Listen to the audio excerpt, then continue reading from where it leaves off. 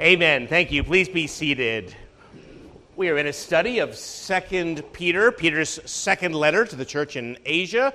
If you have a Bible and you'd like to turn there with me, I'd like to read to you, starting in verse 10, but we're going to look today really just at the first half of verse 19 of this prophetic word confirmed and what that means for us. I'd like to read to you, as I say, starting in verse 10.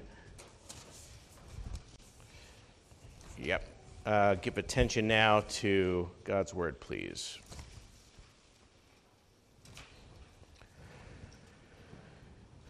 Therefore, brethren, be even more diligent to make your call and election sure. For if you do these things, you will never stumble. For so an entrance will be supplied to you abundantly into the everlasting kingdom of our Lord and Savior Jesus Christ.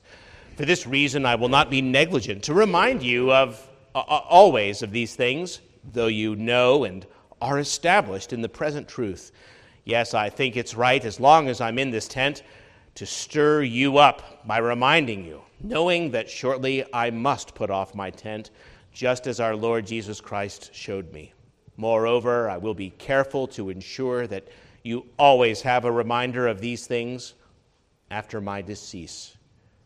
For we did not follow cunningly devised fables when we made known to you the power and coming of our Lord Jesus Christ, but were eyewitnesses of his majesty.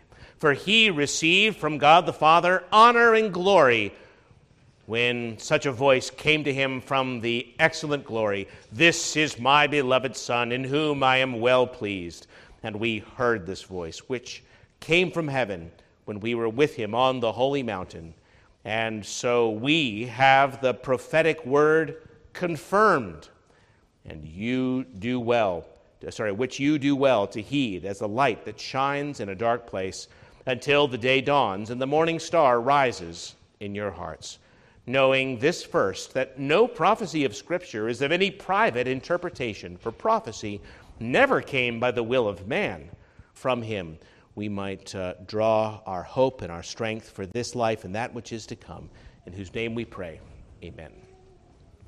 Yale University's incoming class of 2011 assembled together in order to hear their school's president give his address to the first-year students. During their time at Yale, he said, "You need to be asking questions that matter. What constitutes a good life? What kind of life do you want to lead? Do you hope to live by? What kind of community or society do you want to live in? House of humanity, in the order of the universe. An important component of your undergraduate experience," President Levine told the freshmen, "should be seeking answers to the questions that matter. Questions about what has meaning in life. The 4 years ahead of you offer a once-in-a-lifetime opportunity to pursue your intellectual interests wherever they may lead. And wherever they may lead, you will find something to reflect upon that is pertinent to your quest for meaning in life. It's true that your professors are unlikely to give you the answers to questions about what you should value and how you shall live. We leave the answers up to you."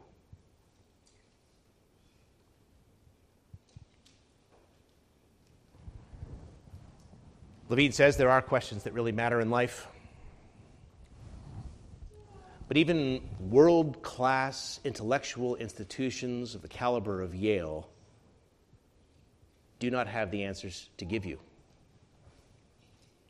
Why not? That's the question I'd like to begin with as we start to consider the passage today. Why do the great institutions of our society ask such important questions, but then give us no answers? Are they trying to drive us to despair? Despair, or at least distraction? The reason why Yale and others like it cannot give us any answers. The reason why those ivy-covered walls conceal emptiness inside began years ago as they first decided that Christianity was not true. And even though Yale was started in order to counter the slide at Harvard, they did lose their moorings. And they have been swept along with the tide all these years. Until now, they've embraced the secular view that there is nothing real about meaning, purpose, value, or religion. Let me explain. According to their teaching, according to the teaching of the intellectual halls of learning today, some things are real. Rate times time equals distance. Thomas Jefferson was the third president of our republic. The earth revolves around the sun. But there are no real answers to the big question, know how to think about things. What is right? What is deserving for them to devote their lives to? On such matters, they are often simply paralyzed, wishing they could be more definite, wanting to move forward, but simply not knowing how. They might possibly know anything worthy of conviction or dedication. Instead, very many emerging adults exist in a state of basic indecision, confusion, and fuzziness. The world they have inherited, as best they can make sense of it, has told them that real knowledge is impossible and genuine values are illusions. End quote. Well, even though they've been taught this from their youth, many in the rising generation still are seeking answers to these very questions. Maybe you felt like this. Maybe you felt like you're adrift, awash, wanting to move forward, not knowing how you could know. How can you find the answers to life's most important questions? If Yale has nothing to tell us, where can such answers be found? And how can we know that we have in fact found them? Peter says, you Christians have the answers. And growing in the grace and knowledge of our Lord Jesus Christ is the way to a life that is fruitful and visionary and intentional and assured and everlastingly rewarded, a life that partakes of the nature of God Himself. You do know it, he says in verse 12. You know and are established in the present truth. Although big questions with no answers does lead to despair, finding big answers leads to life and joy, and most importantly to God Himself, the only ground of all truth and meaning and purpose and goodness. And so it is that in the first part of this letter, he has laid out for us the basics of that precious faith we've received, he says, the exceeding great and precious promises by which we may partake of the divine nature. Now, in the passage that we're considering toward the end of this first chapter, Peter wishes his readers to be assured that they have found the truth. In fact, to give greater heed to it in light of the present danger. Peter has urged these Christians to grow, not only so that they'll be more fruitful and assured Christians, but also, he says, to keep them, into the letter, from being led astray by the error of the wicked. 3:17. Already, he writes, false teachers have come into the church who, chapter 2, verse 1, secretly bring in destructive heresies, even denying the Lord who bought them. And many, he says, will follow their destructive ways. The Lord has prophesied it. Many will follow their destructive ways.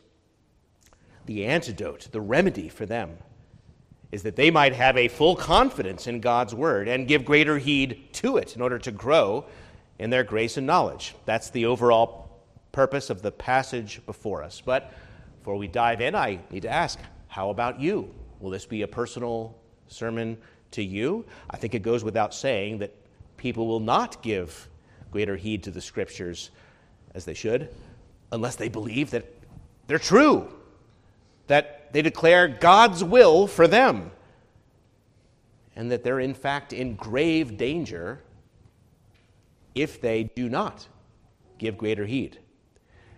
So, dear brothers and sisters, if you have not given yourself to be mastered by the Word of God as you ought, perhaps this sermon will be a wake-up call for you. The extent to which you devote yourself to God's Word is an indicator of how much you believe it and believe that God says what's important for your life and believe that you are in grave danger if you don't give heed to it. Buddy Howell's not here this morning, so I can freely quote him and embarrass him on the live stream perhaps. Buddy Howell said, "Ideas have consequences and bad ideas have victims." We are going to look today at the first part of verse 19, where Peter writes, "And so we have the prophetic word confirmed, which you do well to give heed." That's all we're going to take up today. That's it. The prophetic word confirmed. And I'm going to take the old Puritan approach to preaching today, namely exposition, what does the passage say? Doctrine, what does it teach us? And application, how should we therefore live? So, three big words for your outline today if you're taking notes: exposition, doctrine, and application. Although, unlike the Puritans, I won't have 27 points of application at the end. I'm going to be more focused. But exposition first. Let's say, what does the passage say?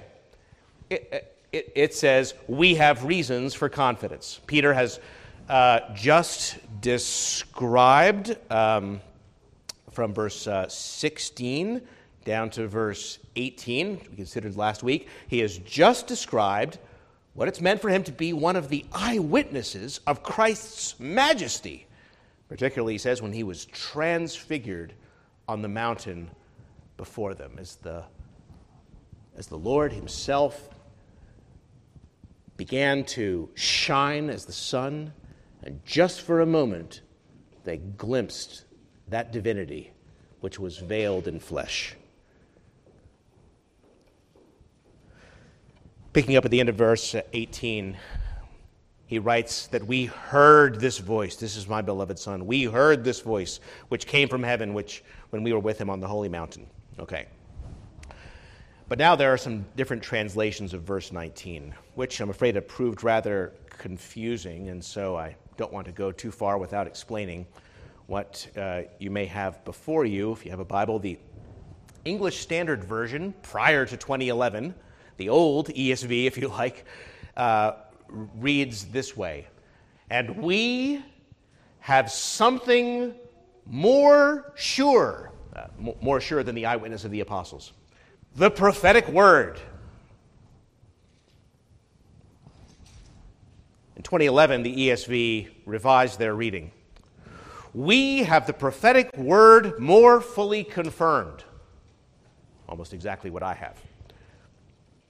The King James Version reads, "We have a more sure word of prophecy."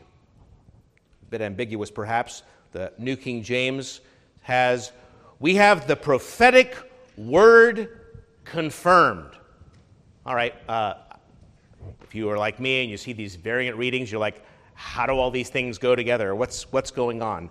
Older translations are certainly accurate, but I think the King James might be open to various interpretations, including a certain misunderstanding that the newer translations seem intentionally to help us avoid. So some people have read that verse to mean this: well, we do have the apostles' eyewitness accounts of Jesus, but we have something even better, more certain, the writings of the prophets. Many people have taken that understanding. Henry Morris, for instance, in his Defender's Study Bible, explains the verse this way. He explains it saying, quote, "As sure as Peter was of what he had seen and heard, this was only his own experience and could only be given as a personal testimony to others." Actually, of course, there were several apostles, but you understand. Thus, he stressed that God's written word, available to all in the Holy Scriptures, was more sure than any personal experience that he or others might have. It is not in Peter or Paul as men, no matter how sincere or holy they may be, that we must trust, but in Christ as revealed in God's written word. Okay? The note in the MacArthur Study Bible, which I know that some of you have, is briefer, but it says the same thing. Quote, "The Word of God is more reliable verification of the teachings about the person, atonement, and second coming of Christ than even the genuine first-hand experiences of the apostles themselves."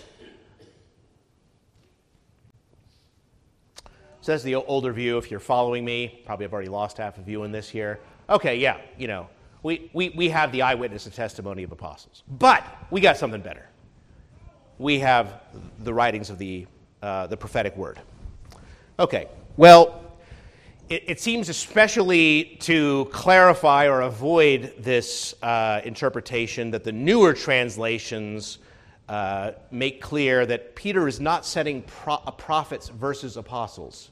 The meaning of my translation here, since the prophets spoke of Christ's glory, and since we have become eyewitnesses of Christ's majesty, we have, as my translation reads, the prophetic word confirmed, or the new ESV. We have the prophetic word made more certain, New American Standard. We have the prophetic word made more sure. I mean, the prophetic word is already certain, but now it has been confirmed or made certain to them and to us by eyewitness apostolic testimony to the fulfillment in Jesus. So, in this case, not setting one against the other, but saying that the one has been confirmed or established or strengthened or made certain by the other. That's a thing I think, again, King James, rather ambiguous. The old ESV seems to lean the other way. New ESV and every other translation I could find, every other translation in the modern age here is trying to make clear to us which reading we're supposed to have. Anyway, in any case, thank you for going with me through the weeds. Understanding the Bibles and even the study Bibles, I know that some of you are reading. In any case, we shouldn't think that prophets are better witnesses than apostles, or vice versa. We should think that they are working together by relating promise and fulfillment in order to confirm and commend the truth to us. The promise, the prophets predicted Christ's glorious coming. The apostles described it. They were eyewitnesses to it. And it is on this that we are to rest our faith and increase our confidence. This prophetic word confirmed by apostolic eyewitness testimony. So, Buddy Howell last time told us about the prophecies of Daniel. He said, Daniel said, 4 great kingdoms would arise. You, Nebuchadnezzar, are the first here. Babylon is the first. And then, named in the book, Persia, and then Greece. And then in the days of that 4th kingdom, that is Rome, the kingdom of God will be established and spread over the whole world. And that prophecy is given twice in 2 different ways. And although I couldn't keep up with all of his calculations, but he explained the prophecy of the 77s, or 490 years more or less, between the decree to rebuild Jerusalem and the time that Messiah comes and is cut off, but not for himself. And then after this, the holy city and the sanctuary are to be destroyed, all of which happened. Now, I studied this with some Jewish friends. And I asked them what they thought about this prophecy we have copies of long before all these events happened, of these 4 kingdoms that are going to come and go. and then the Messiah, and then the city and the sanctuary are to be destroyed, which of course they were in 70 AD. I mean, I said, what do you think about all this very specific predictions? My friend said, just luck. No, I mean, you could ignore the evidence. You could explain away the evidence. But proof positive has been given. The prophetic word is certain. And in addition to this, we have then the matter of so many eyewitnesses that these things were fulfilled in the glorious coming of our Lord Jesus. Eyewitnesses. You will be witnesses to me, he tells them. This is not like Muhammad, who got the Quran in a cave from an angel, he said. This is not like the Hindu or Greek gods with some fabulous stories of things that happened long ago, far away. What we are talking about happened in human life, in flesh and blood, with many witnesses. These things did not happen in a corner, Paul told the king. You know what I'm talking about. This made quite a splash.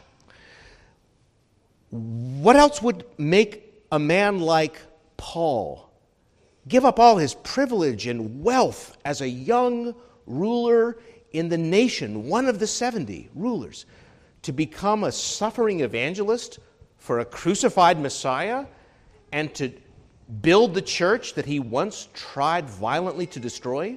What could possibly make a man change his direction like that? I mean, he says many times what he experienced with many people. He met the risen Christ. What could he possibly hope to gain? We just read his testimony. All those things he counted as loss. I mean, the prophets, for their part, were not only hated in their lifetimes, but many of them met an excruciating death. Most of Christ's disciples, same thing. We considered that last time. Some people think they have reasons for not believing the written testimony in the Scriptures. I will handle that at another day. But at this point, I'm simply encouraging people that the truth is not far from you. That if you need to know the truth, or you need to know why you believe the truth, it's not far away. We have the prophetic word confirmed to us by many eyewitnesses. False prophets, for their part, deny and contradict what the prophets had written. That's their game. This has been going on ever since. Isaiah wrote of Christ that he was wounded for our transgressions, he was bruised for our iniquities, the chastisement for our peace was upon him, and by his stripes we are healed. And he was with the rich in his death and all that. Muhammad said he didn't die. He didn't even go to the cross.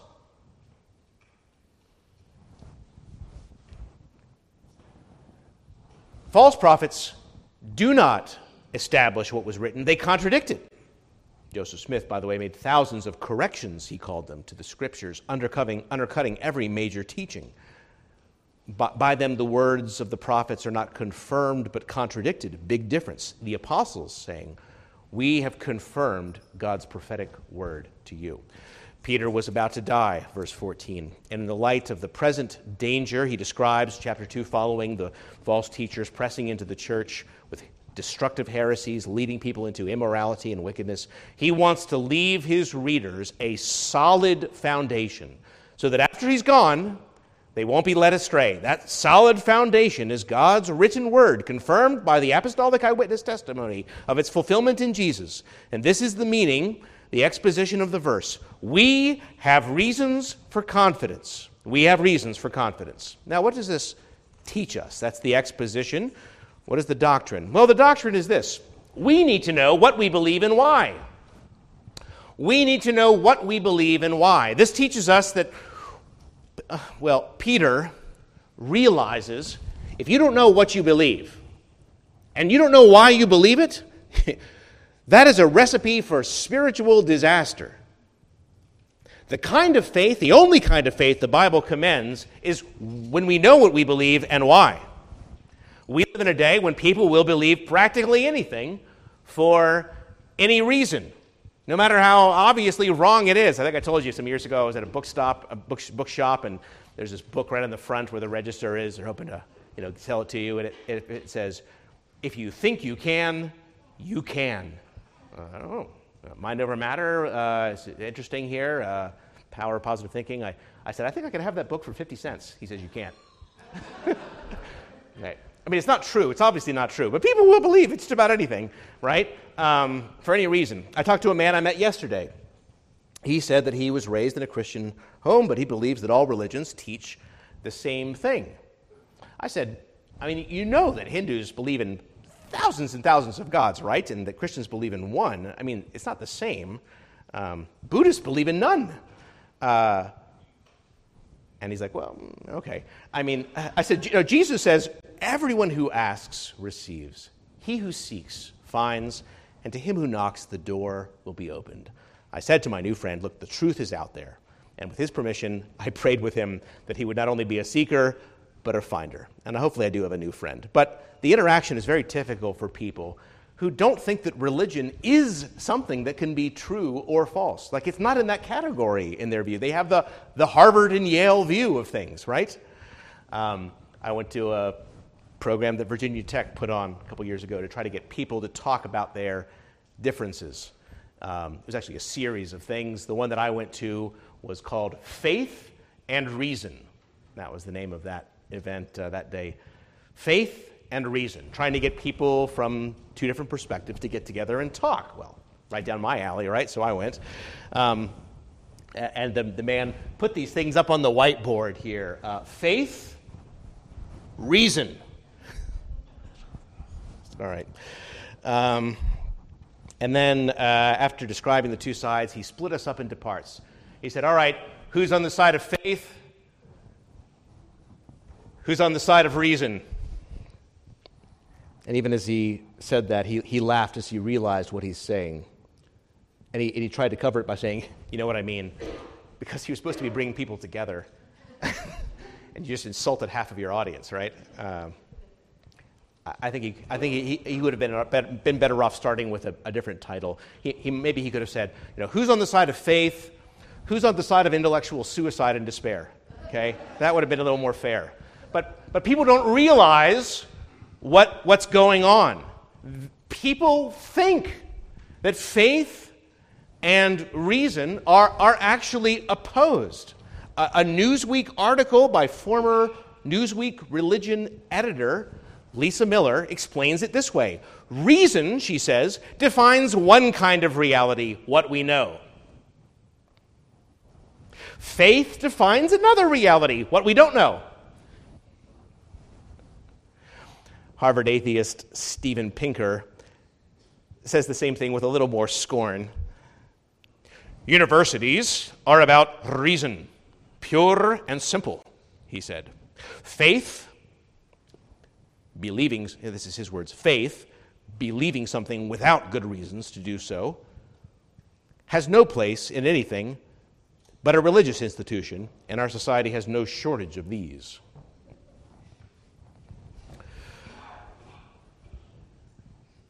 This is what people really think.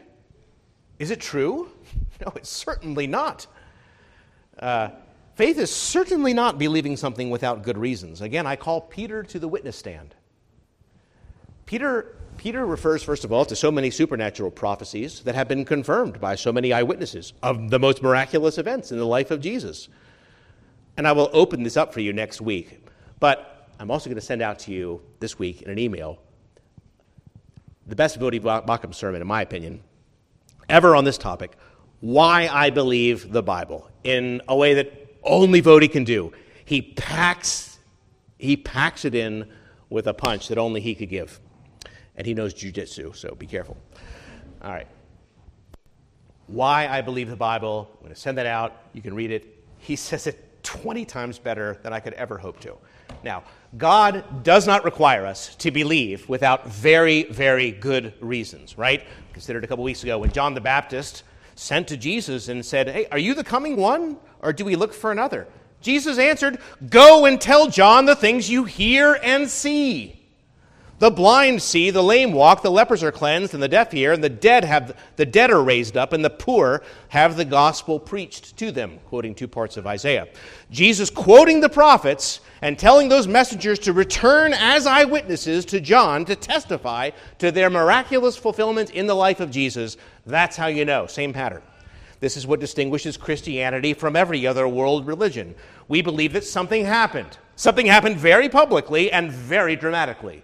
Our central claim in Christianity is that the living God has acted in history, and especially in the life, death, and resurrection of Jesus.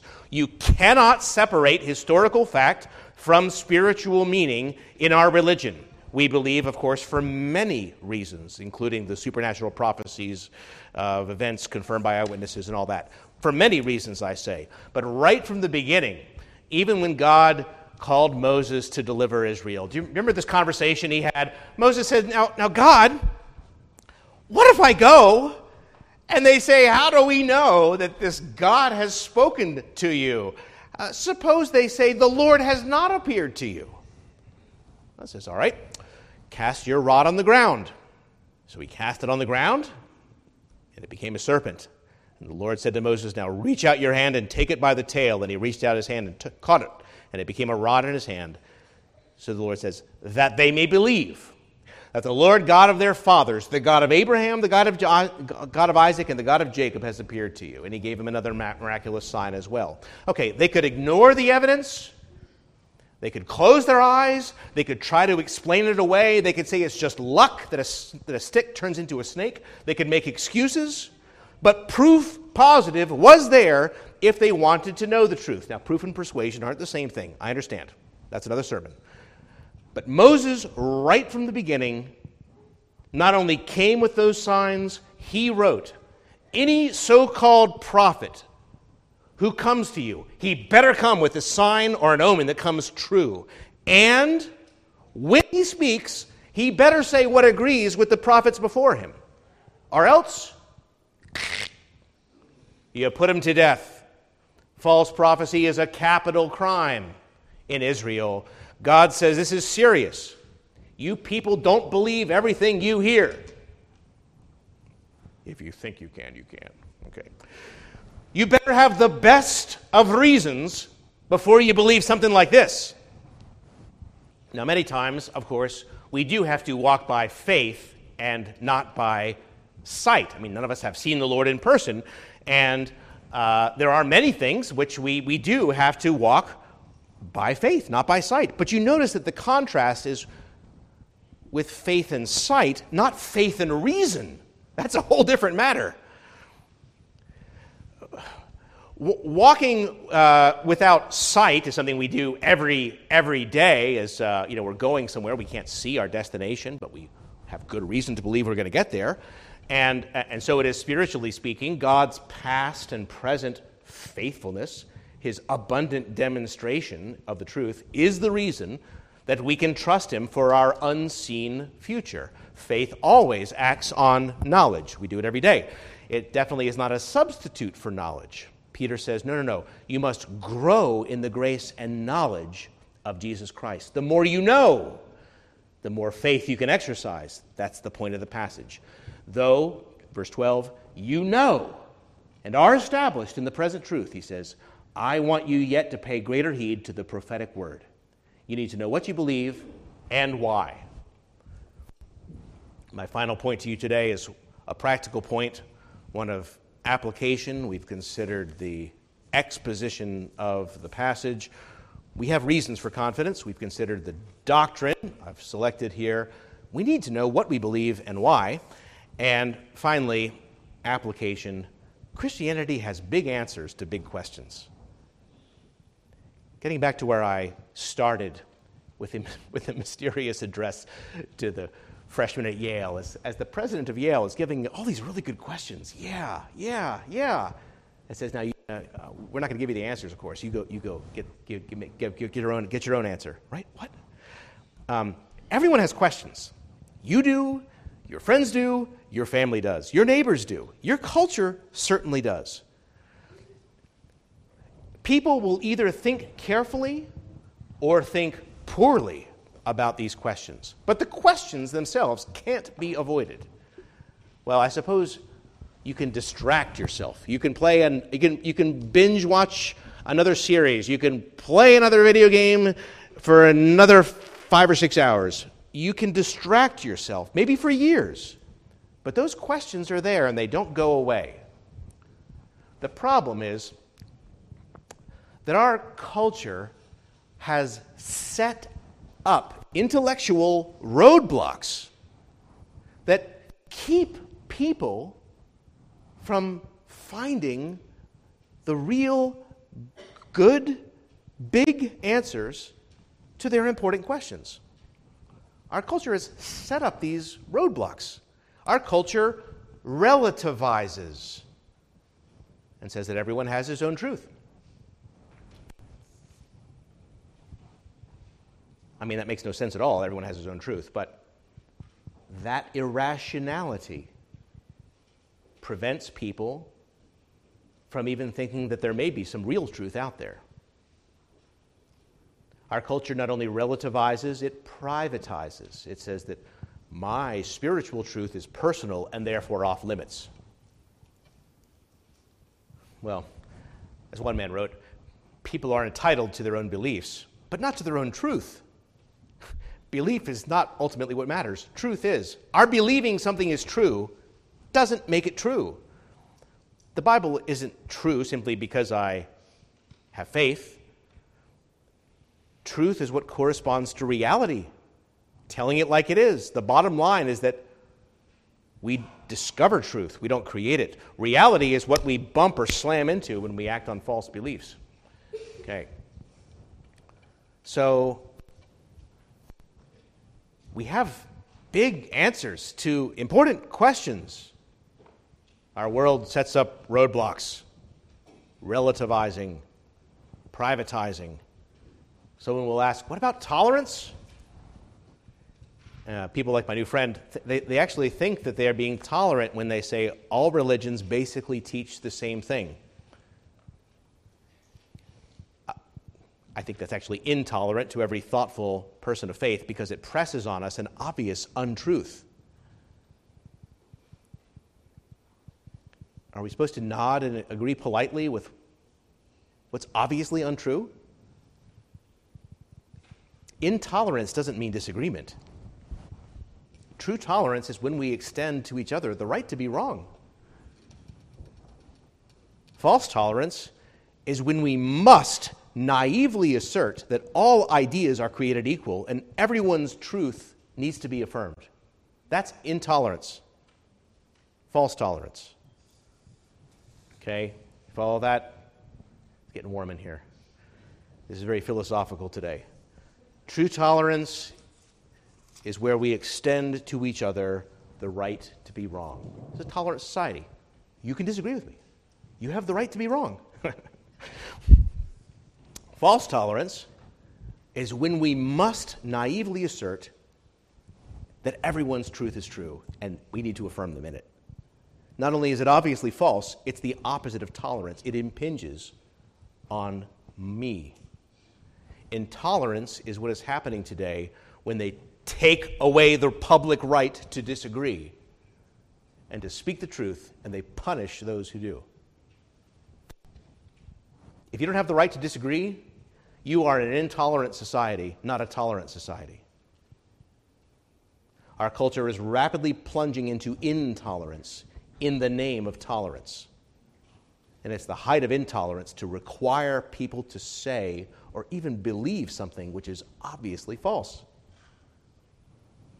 Well, at the end of the day, everyone knows in their heart of hearts, deep down, that truth is the only sure foundation on which we can build a life.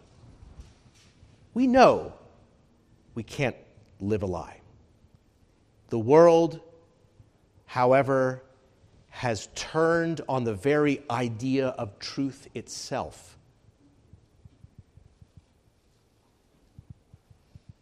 And bad ideas have victims. Jesus said, "If you abide in my word, you are my disciples indeed, and you shall know the truth, and the truth shall make you free. That's what I have to offer you today.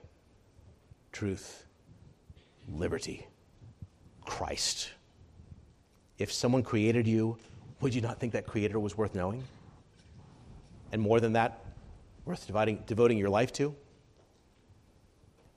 And can we really believe that the God who has made us to thirst for meaning has no meaning to give us in our lives? That the one who made us inescapably moral creatures has nothing to teach us of what is good? Of the one who made love the greatest power and experience of human life has no love to show us? That the one who gave us this incredible power of speech has no truth to tell us? That is unreasonable. And not only unreasonable, that is tragic. Ideas have consequences and bad ideas have victims. Or as one author wrote bluntly, to serve God, we must think straight.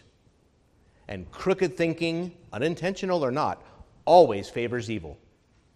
And when the crooked thinking gets elevated to group orthodoxy, whether religious or secular, there is always quite literally hell to pay.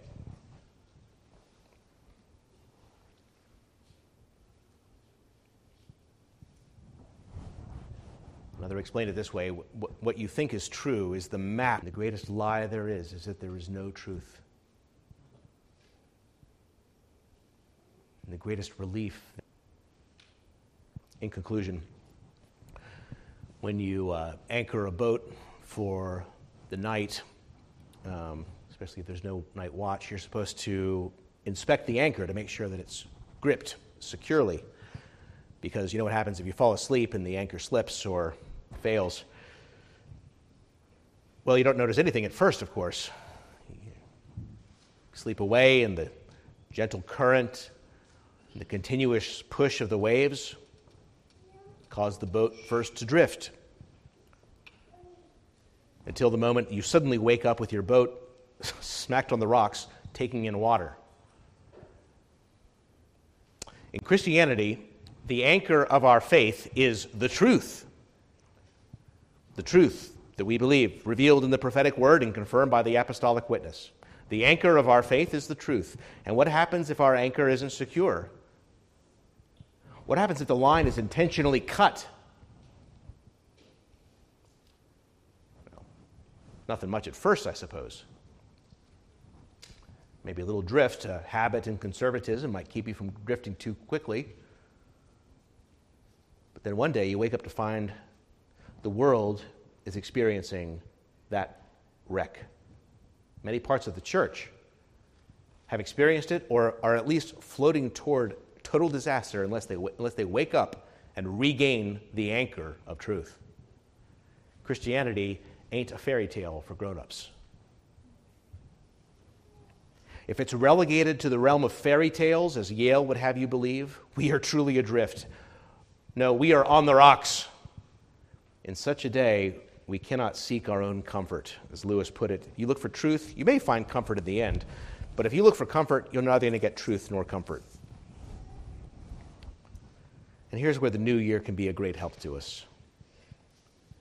The new year forces us to reckon with the past.